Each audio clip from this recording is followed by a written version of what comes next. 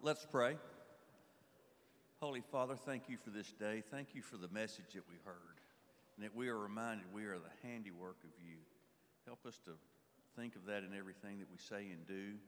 We thank you for the rain.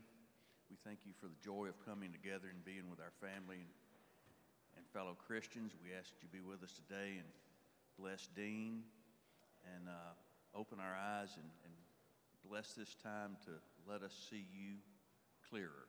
In the holy and precious name of Jesus, amen. Thank you, Tim. It's good to be back with you. Again, I celebrate Will's incredible giftedness. Last week, I got to jump online and experience that from that side of things, and so I appreciate even more Keith and Wade and others that run the mic around for folks. I want to put this bug in your ear.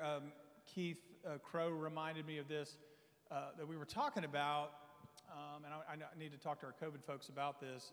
I'm wondering if it's a time for us to be able to go back up in our room, and so you don't have to answer me now, but if that is an issue or problem, if it still feels safer to be here, I don't mind doing that at all.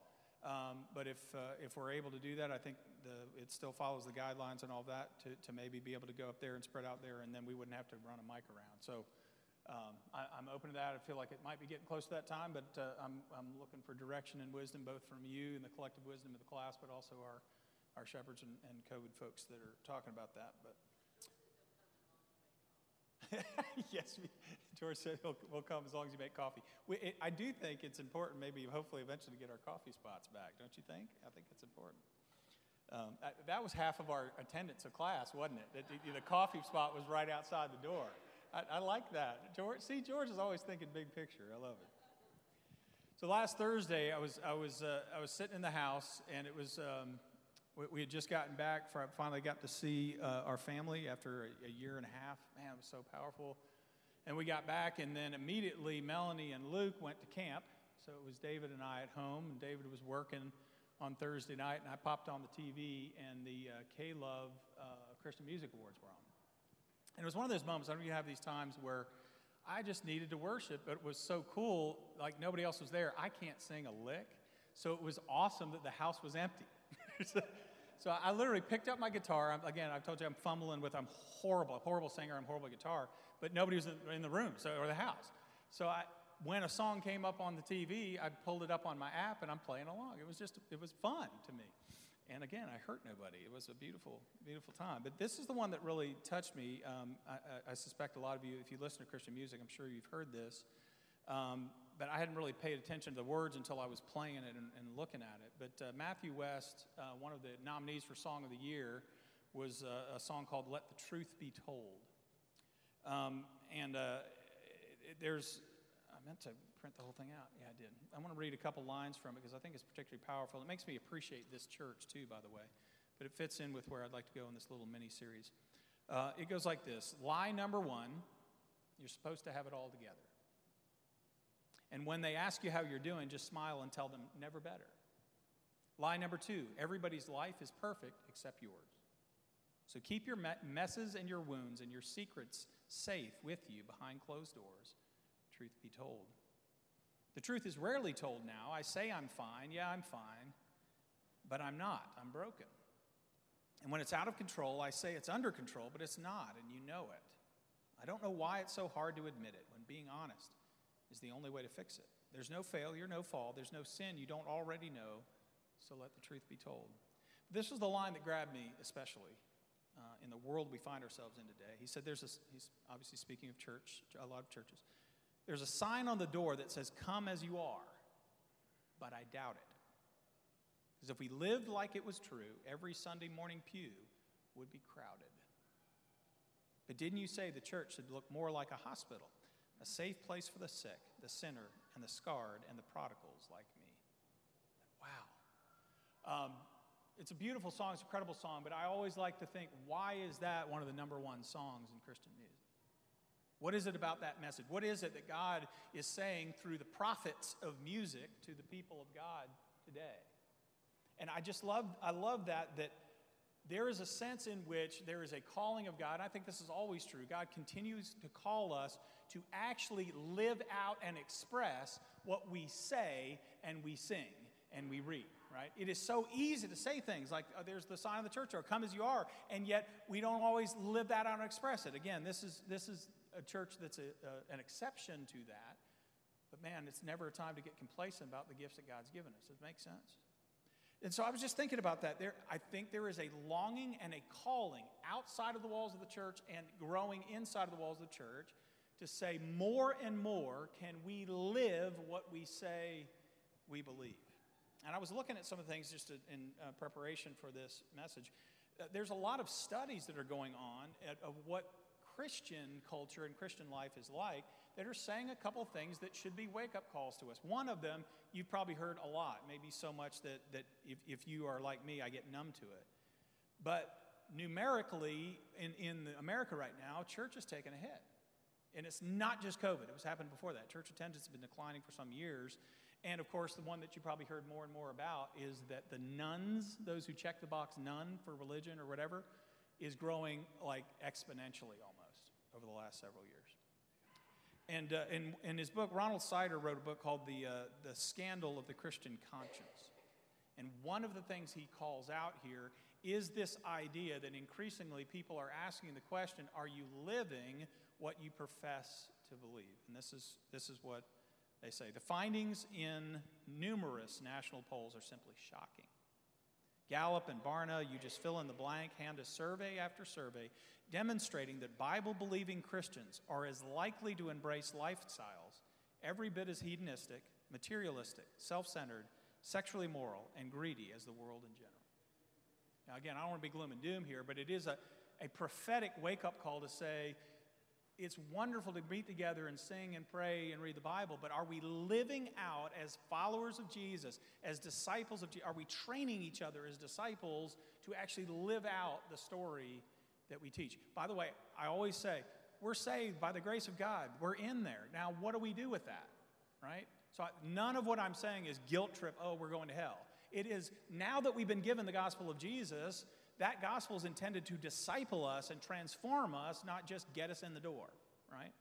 And what we're hearing from the prophets of music and those people, the bean counters behind closed doors that'll do Gallup polls and all that kind of stuff, they're saying that Christians that are professing Christianity don't always look a whole lot different from the world around us. One of the examples that he wrote in his book just jumped off the page to me. This is any number of ones we could do, but maybe the city we find ourselves in. And hear me quickly again.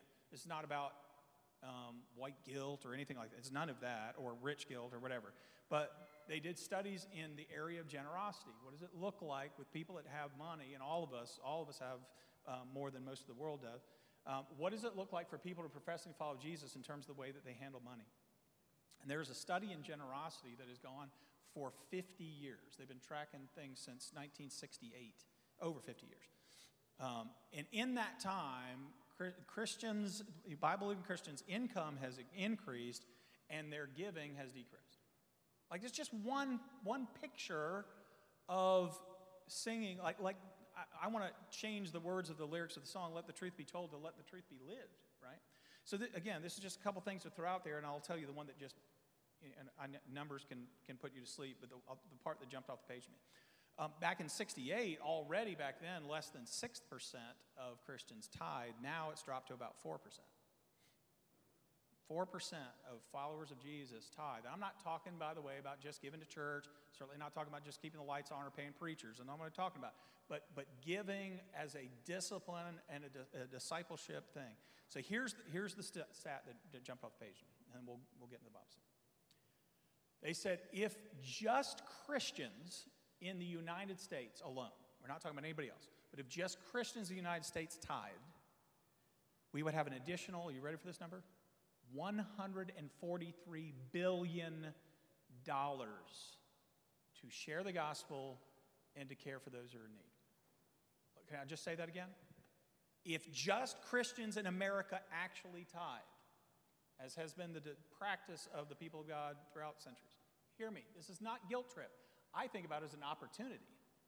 If just Christians did what followers of Jesus have been doing and followers of Yahweh have been doing for centuries, we would have $143 billion. And all it would take, and again, this is obviously an overstatement. We know there are complications to it, but $80 billion would give basic health care and education for all the poor of the world, and then we would still have another $60 to $70 billion left to share the gospel. Again, I'm not a numbers guy, but I'm like, wow. Can we hear the song again? Let the truth be lived. Hear me, not guilt trip, opportunity. And I think throughout the Christian faith and the faith of Yahweh, we've seen God invite us to step up a little more into the very thing that we sing about and pray about and preach and all of that. And that's one of the reasons why I love this tiny little book. I'm thinking, what can we do as a little mini-series before we break up with the guys and ladies, and I'm excited about the things that are going to be happening the rest of the summer. And I love this tiny little book in the New Testament. It often gets overlooked. Keith and I were talking about this too. He loves it, so I'm calling him out that I need to hear him teach it here too. The book of Philemon, this tiny little book, doesn't even have, I write just because I can't stand to not have a colon when I write a Bible text. So I write Philemon chapter 1, but you don't have to say chapter 1 because there's only one chapter, right? So if you're ever like, what's Philemon 3? What's up with that? No, it's one chapter. But here's what I love. I get the sense that Paul is writing Matthew West's song when he sends this letter to a man, possibly his wife, didn't realize this until I stayed this time, and a little small. When we hear of the church in Colossae, because this, I told you a couple weeks ago, this is the letter that was kind of in the back pocket when they're reading the book of Colossians. In the Colossian church,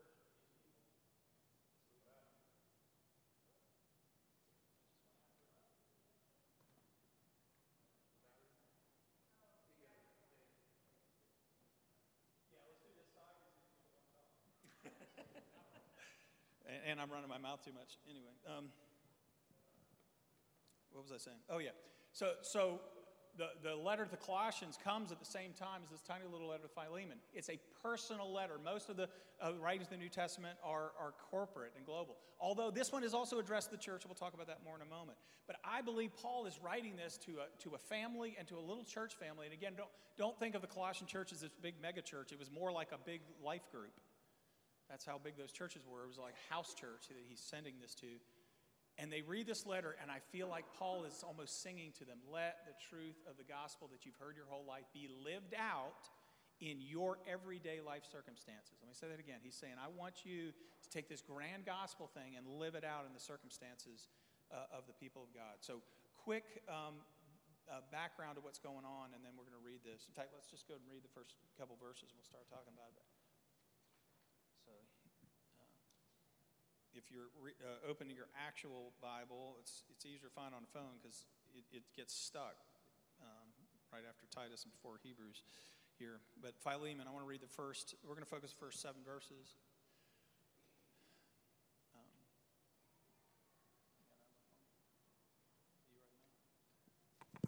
Thank you. And Wade, I don't know where Wade went. I'll give it back to you. Huh? He gone? All right. I'll just hand that to you. You can hand it off. You got it. Thank you, sir. So it says, Paul, the prisoner, but I don't have it memorized. Let's see. Paul, the prisoner of Christ Jesus, and Timothy, our brother, to Philemon, our dear friend and fellow worker, and also to Apphia, our sister, or maybe translated our beloved, or the beloved, and Archippus, our fellow soldier, and to the church that meets in your home. Grace and peace to you from God our Father and the Lord Jesus Christ. I always thank my God as I remember you in my prayers, because I hear about your love for all his holy people and your faith in the Lord Jesus. I pray that your partnership with us or fellowship with us in the faith may be effective in deepening your understanding of every good thing we share for the sake of Christ. Your love has given me great joy and encouragement because you, brother, have refreshed the hearts of the Lord's people. So here's the background of it, and I'm going to read it again, and we'll open it up to what you hear. And again, it's smaller, so we're just zooming in. Maybe there's a word or phrase that grabs you. But here's the picture I think of this. Some books of the New Testament you'll get, there are these cosmic epic stories. Like the book of Romans is the cosmic gospel of Jesus and how it relates to a lot of the things we talked about. In this letter we'll talk about what Brother Rick was preaching this morning too. But so the Romans is about the massive global cosmic picture of the redemption of the world in Jesus Christ and how that relates to Jew and Gentile coming together and God fulfilling his purpose for Israel and all of that huge epic stuff, right? And then we have this tiny little personal letter, and it's in the Bible. Like Paul isn't writing to the Roman church, he's writing to this guy Philemon and to the little house church, the little small group that's in his place. And the reason is because there's a story that's going on. Let me just point out a couple things that have happened. You're going to learn the name Onesimus. That'll come up in the next section we'll study next week. But that's the background of this story. Philemon is a wealthy man. So he's the kind of guy that could be the host of the life group. He's the one that can have a big enough house that back then people could come. He could probably help feed them and all of that, right? So again, don't think of this kind of thing. They had to have a life group kind of setting in order to even have church. So Philemon is the guy that's essentially the house church leader, but he was also a wealthy slave owner. And one of his slaves was a man named Onesimus, and Onesimus ran away. And in that culture, that is devastating to the order and structures of society and the economy, right? That's the way it was back then. Not too terribly long even here. But that's what had happened. He had run away. And when he went away, he somehow came in contact with Paul, and Paul does what Paul does. He shares the gospel of Jesus. And so picture all the irony, and believe me, it's thick throughout the letter, that this guy who was a slave runs away and now is basically a escaped felon now, who should be in jail, gets witnessed to by a guy who's in jail about the freedom that comes in Christ. Isn't that awesome? So here he is. He's experienced the glory and the wonder. And not only that, he's become a partner and a leader in Paul's ministry. All this happened while he's gone. And now he's saying, okay, I'm sending him back home. Can you imagine the church fight that is about to happen when Onesimus walks back in the room? Because all of a sudden they're going to say, what do we do? Again, picture all of the stuff that Rick just preached about. What do we do when the person who has committed a wrong, who is literally in their culture stolen from another person whose actions are undercutting their structure of society, wants to walk back into the life group and eat the potluck dinner before we read the Bible passage? That's the background of this letter. And Paul will go on to do, I think, a masterful pastoral job about handling this situation. He will tell you in a moment, next week, he could have gone one way and he goes a different way. We'll look into that more. But all of that to say, and now I want to hear from you in this, Paul writes this letter to say, now in this really earthy, messy, crazy, everyday life situation, will the truth be lived, not just told, in this little tiny gospel church? So let me read it one more time, and you tell me what you see. And I know this sounds crazy, but it's a small book, so we're going to zero in. This is going to be like laser instead of big picture. I just want to read the first 3 verses. This is like the dear Frank part of the letter. But Paul never misses an opportunity to put the gospel in very subtle ways. So I'm going to read it 2 times, just the first 3 verses. And you tell me, without knowing anything else, if all you have is these first 3 verses, what are you already learning about the kind of ways that Paul wants the truth of the gospel to come out in everyday life? Anything at all that you see. Paul, a prisoner of Christ Jesus, and Timothy, our brother, to Philemon, our dear friend and fellow worker, and also to Apphia, our sister, or the beloved, and Archippus, our fellow soldier, and to the church that meets in your home, grace and peace to you from God our Father and the Lord Jesus Christ. Let me read it again. What word grabs it? But what is Paul doing here? Any thought that you've got. Paul, a prisoner of Christ Jesus, and Timothy, our brother, to Philemon, our dear friend and fellow worker, also to Apphia, our sister, and Archippus, our fellow soldier, and to the church that meets in your home. Grace and peace to you from God our Father and the Lord Jesus Christ. What do you see here? Any hints of the gospel, anything that just grabs you, you don't even have to know what it means. Like what jumps off the page to you?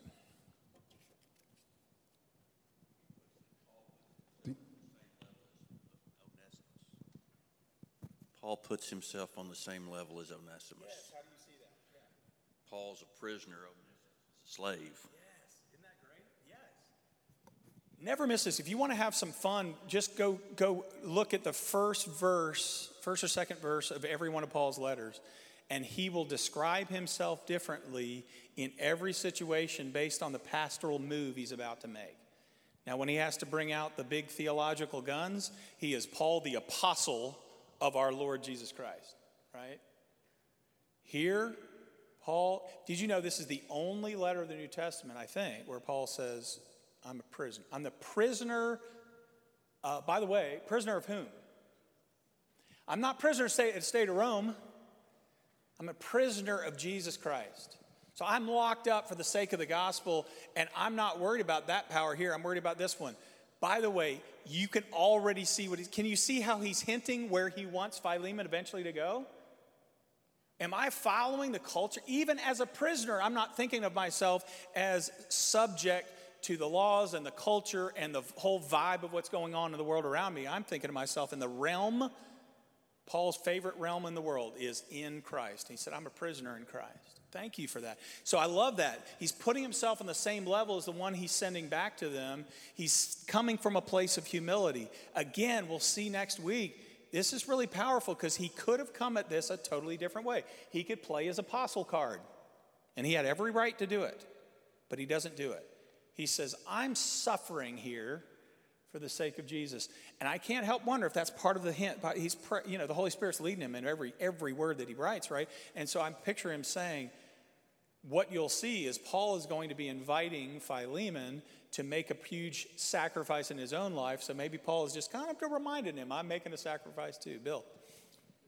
I think the appeal that's being made is constructed really well. It's contextual, just like Rick mentioned this morning.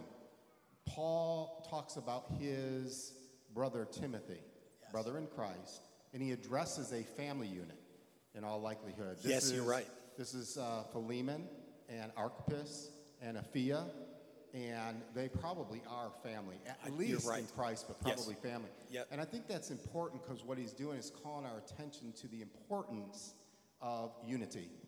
And to the importance of, even in family, as things are messy, he's appealing right to the heart of their communal unit there, if you will. Absolutely. Yeah. Yes, I love that. He sets the table for it. And Bill brought something out. Again, I know I've skated through it before, but I just really leaned in and studying this one. Didn't realize exactly what Bill said. Scholars tell us, as best as we can tell, this is written to a particular family. So Philemon, obviously, is the house church leader. Apphia is possibly, scholars say, his wife. And here's the interesting thing about the culture that they were living in. Often the wife in a wealthy family was the one in charge of the slaves. You hear me? So Paul he's addressing her as a fellow leader in the house who is going to have some say as to what he's going to ask him to do, right? So he draws her into it as well. And Archippus is probably, maybe his son. By the way, he is also a leader. Again, you got to piece some of these things together. So, we'll kind of rock and roll a little bit more next week, but just putting the context is so important. Let me read for you the only other thing that we know from the Bible about this guy Archippus, who is likely, possibly, scholars tend to think, the son of Philemon. So this is written to a family. Colossians 4, verse 17 says this, Tell Archippus, see to it that you complete the ministry you've received in the Lord. And the word there is the word we get deacon from. So it can be translated deacon or minister or service or whatever. Whatever's happening, again, don't make it too formal because it hadn't got big and formal yet. But he has some recognized semi-official ministry in that little house church. So Philemon is probably we would call it today the campus pastor, right? And his wife is the shepherdess who helps shepherding this group and is managing things that are going on in that spiritual community. And then Archippus is like the associate minister. So, I mean, you know, roughly, I'm just kind of throwing that in there. But he's addressing them as a family. Isn't it powerful? You get books of the Bible written to Israel, and you get books of the Bible written to the whole city of Rome. You get Ephesians, it's like a circular letter to several churches. And in the Bible, the Holy Spirit inspired one book to be written to a family. Husband, wife, and a kid. But he also drops in, I think this is really, really important, and to the church that meets in your house. What does that tell us? That something, just think about this for a moment. I could picture Philemon pulling Paul aside and saying, dude, why are we reading this in church? I mean, this is a letter to me. I'm taking your personal email and you asked me to read it to the whole church. That'd be kind of interesting. Bill might have to call me out on something, but I hope he's not going to read it to the whole church. Why? What does this tell us? Paul says this is a matter not just for you and your family, but for the church. So here's just a thought, but I'd love to hear other things on this. This is one other place where the Bible reminds us there is no such thing as an individual sin. Or I want to flip it on the positive side. There's also no such thing as an individual virtue. The choices we make as followers of Jesus affect the entire body of Christ. The body of Christ, I've said it so many times, I'll say it again. The body of Christ is more than a metaphor for Paul. It is a spiritual, organic reality. So you can't bump your toe without the entire body feeling it. And Paul says you can't let the truth not be lived out in your relationship in one little family with one slave who runs away and it not affect the entire church. Isn't that powerful? I just think it's amazing. Paul writes these epic things about Jew and Gentile getting together, and he says the way you treat that person in your house affects the entire body of Christ. Do we feel that a little bit? Powerful. Thank you so much, Bill, for bringing that personal nature into it. Other things that jump out to you just in Paul's introduction. It's pretty powerful.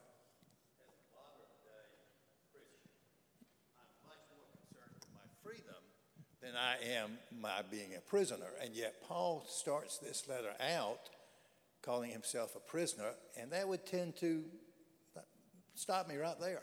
You know, I'm free in Christ. I mean, we sing that song all the time, the freedom we have in Christ.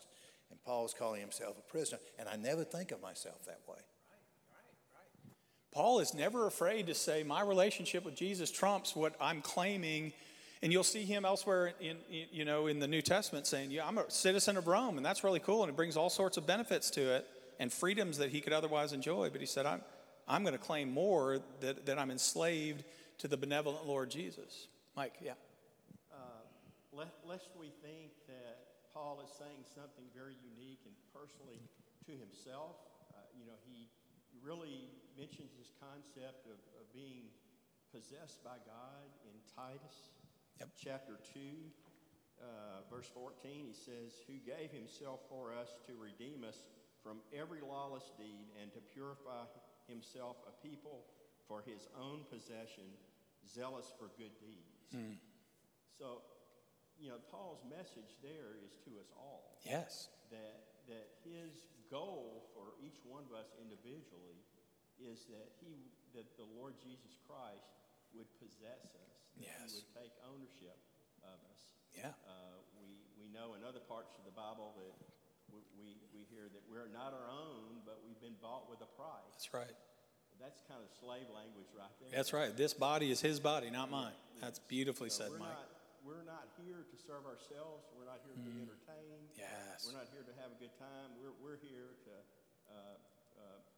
put our hand to the plow and be about his business. Amen. Well said. So beautifully said. I'll just drop in here also. One of the things that you notice Paul doing throughout, one of his favorite words in this little letter, but he says it in other places too, is the word fellow worker.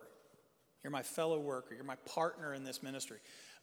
He does it here. Look down in verse 24. You just kind of skim down there. He mentions 4 other people, Mark and Luke and was it Demas and some others that are in that list.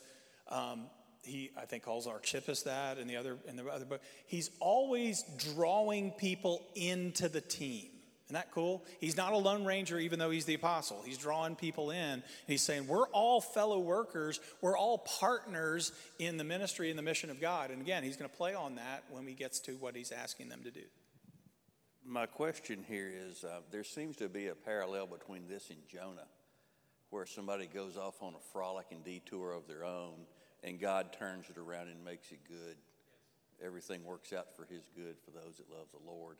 And you take Onesimus, who runs off. He didn't want to be a slave. You take Jonah, who runs off. He didn't want to do what he wanted to do, and yet God turns it around and makes it work out for his glory. Is there a parallel there? I don't know. No, I think that's beautifully said. One of the things that we find, again, one of the biggest themes in the entire Bible is the theme of wilderness. So God will meet us when we run or wander. So I do think there's a connection. I would also just add in that I'd much rather hang out with Onesimus than Jonah, by the way, because we want to wrap everything up in a nice, neat bow. And Jonah does not wrap up in a nice, neat bow. He goes and preaches, and then he sulks, and God rebukes him basically and says, you care more about a plant than you do a city. Onesimus, when he wanders, gets the gospel and comes back on fire. So yeah, there's some parallels. And I'm just saying I would much rather have Onesimus hanging out with coffee than Jonah. That's just me. And I've been grumpy Jonah too, but that's a great picture of it. A couple more and then we'll wrap up pretty quickly here. But I just want to look at it.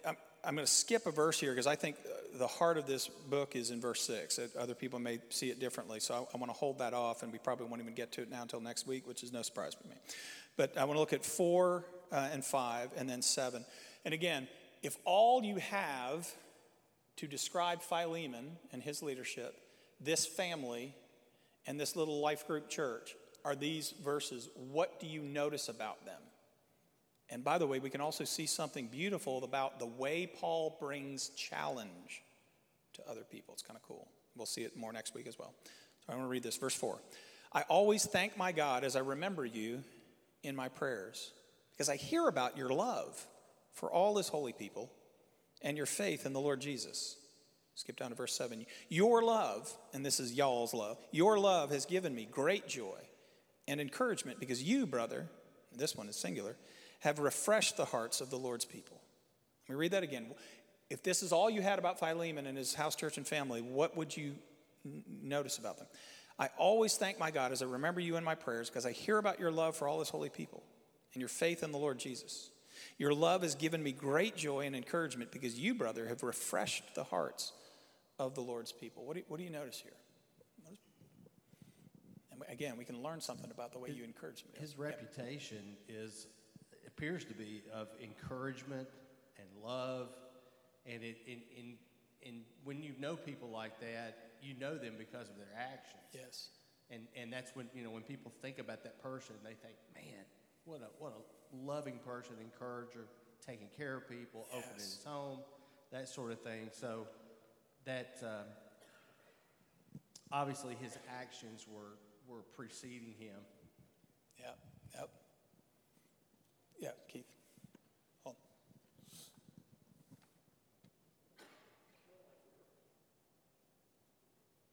We lose that one too.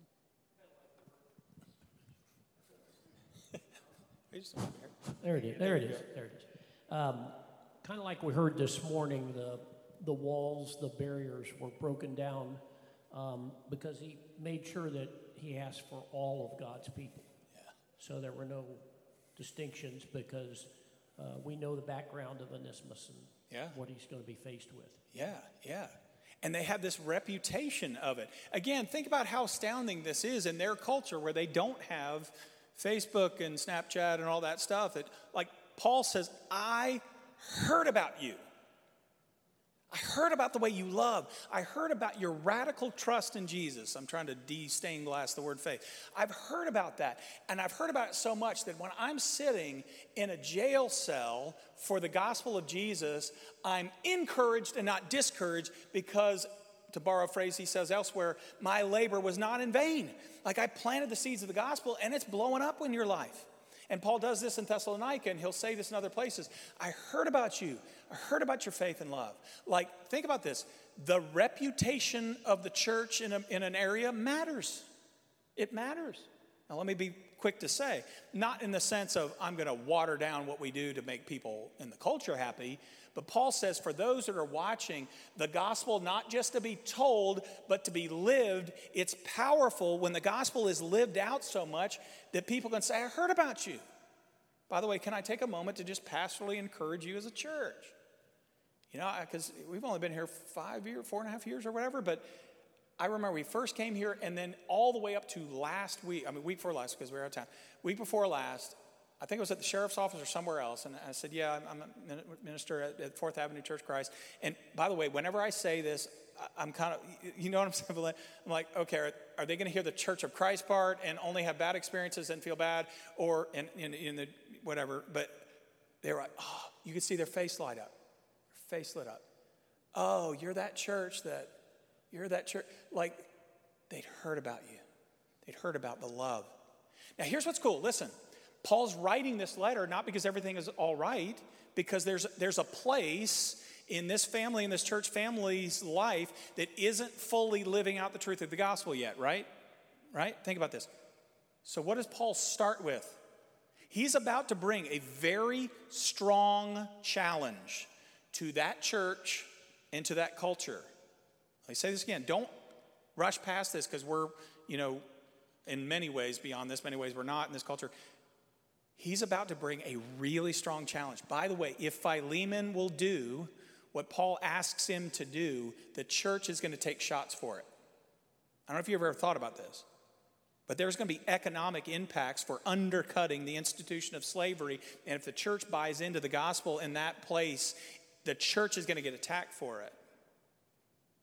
Paul says, before I challenge you, I'm going to start by calling out the places in your life that I see the gospel flourishing. And what I'm going to ask you to do is not you're some evil person and you got to start being good. I'm going to say, you're already following Jesus. Can you look for the places in your life where there are gaps, where there are blind spots? And I'm inviting you to follow Jesus more deeply. Isn't that cool? Right? So when we think about, our discernment team has talked about this, we want to step more into the challenge of the gospel in this stage of our life. We want to step more meaningfully into discipleship. But every time we hear that, I want you to hear this first. That's coming from a place where the gospel is already living. And the gospel has already set us free. And the gospel is already being heard outside of these walls for the things that God has done and the Holy Spirit has done in this church for decades.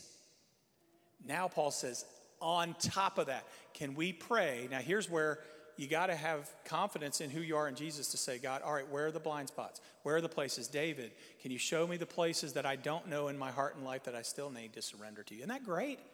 Before Paul challenges him, he says, I'm going to build on the life that exists there. I'm not just going to be this wagging finger kind of leader that's going to point out all the places you got to blow it. And I'm telling you, this whole letter is a masterpiece of how you encourage and challenge another brother or sister in Christ. Not just as a leader, all of us are leaders in our influence. Does that make sense? And so we saw one example of it here. We're going to see it unpacked even more. Paul says, I've heard of you, I've heard of you, I've heard of you. And the way you're living out the gospel has literally refreshed my heart and life. That's what I'm praying for our church family. In fact, I'll just lead into a prayer now. Father God, I love being a part of this church family. I can only imagine what letter your Holy Spirit would write to this church. What would you say? I've heard about the ways you have torn down walls. Maybe your Holy Spirit would say today, I heard about a step that you took just to invite that one more brick on the wall to come down. Maybe the Holy Spirit would say, I've heard about people who are addicted and enslaved in all sorts of ways, who have run away, but then came and found hope and faith and life in this place. Maybe the Holy Spirit would say, I've heard about how every person has the opportunity to share their gifts in the place. So many things you have done, Holy Spirit, in this place. I pray that on the strength of that, then we would then have the courage to come and say, now, where do we need to follow you next as disciples? Where are the places you want to challenge us and convict us and to give us boldness to stand up for truth when other people wouldn't? And even be willing to maybe take some shots in the culture because we're willing to stand for the truth of Jesus. Father, I trust this letter is not just 2,000-year-old letter, but it's also the Holy Spirit speaking to all of us right now today. And over the course of the next few weeks, we're asking you, would you speak that life, that conviction, that hope, and challenge to us as a church? In the name of Jesus, we pray. Amen. Love you all so much.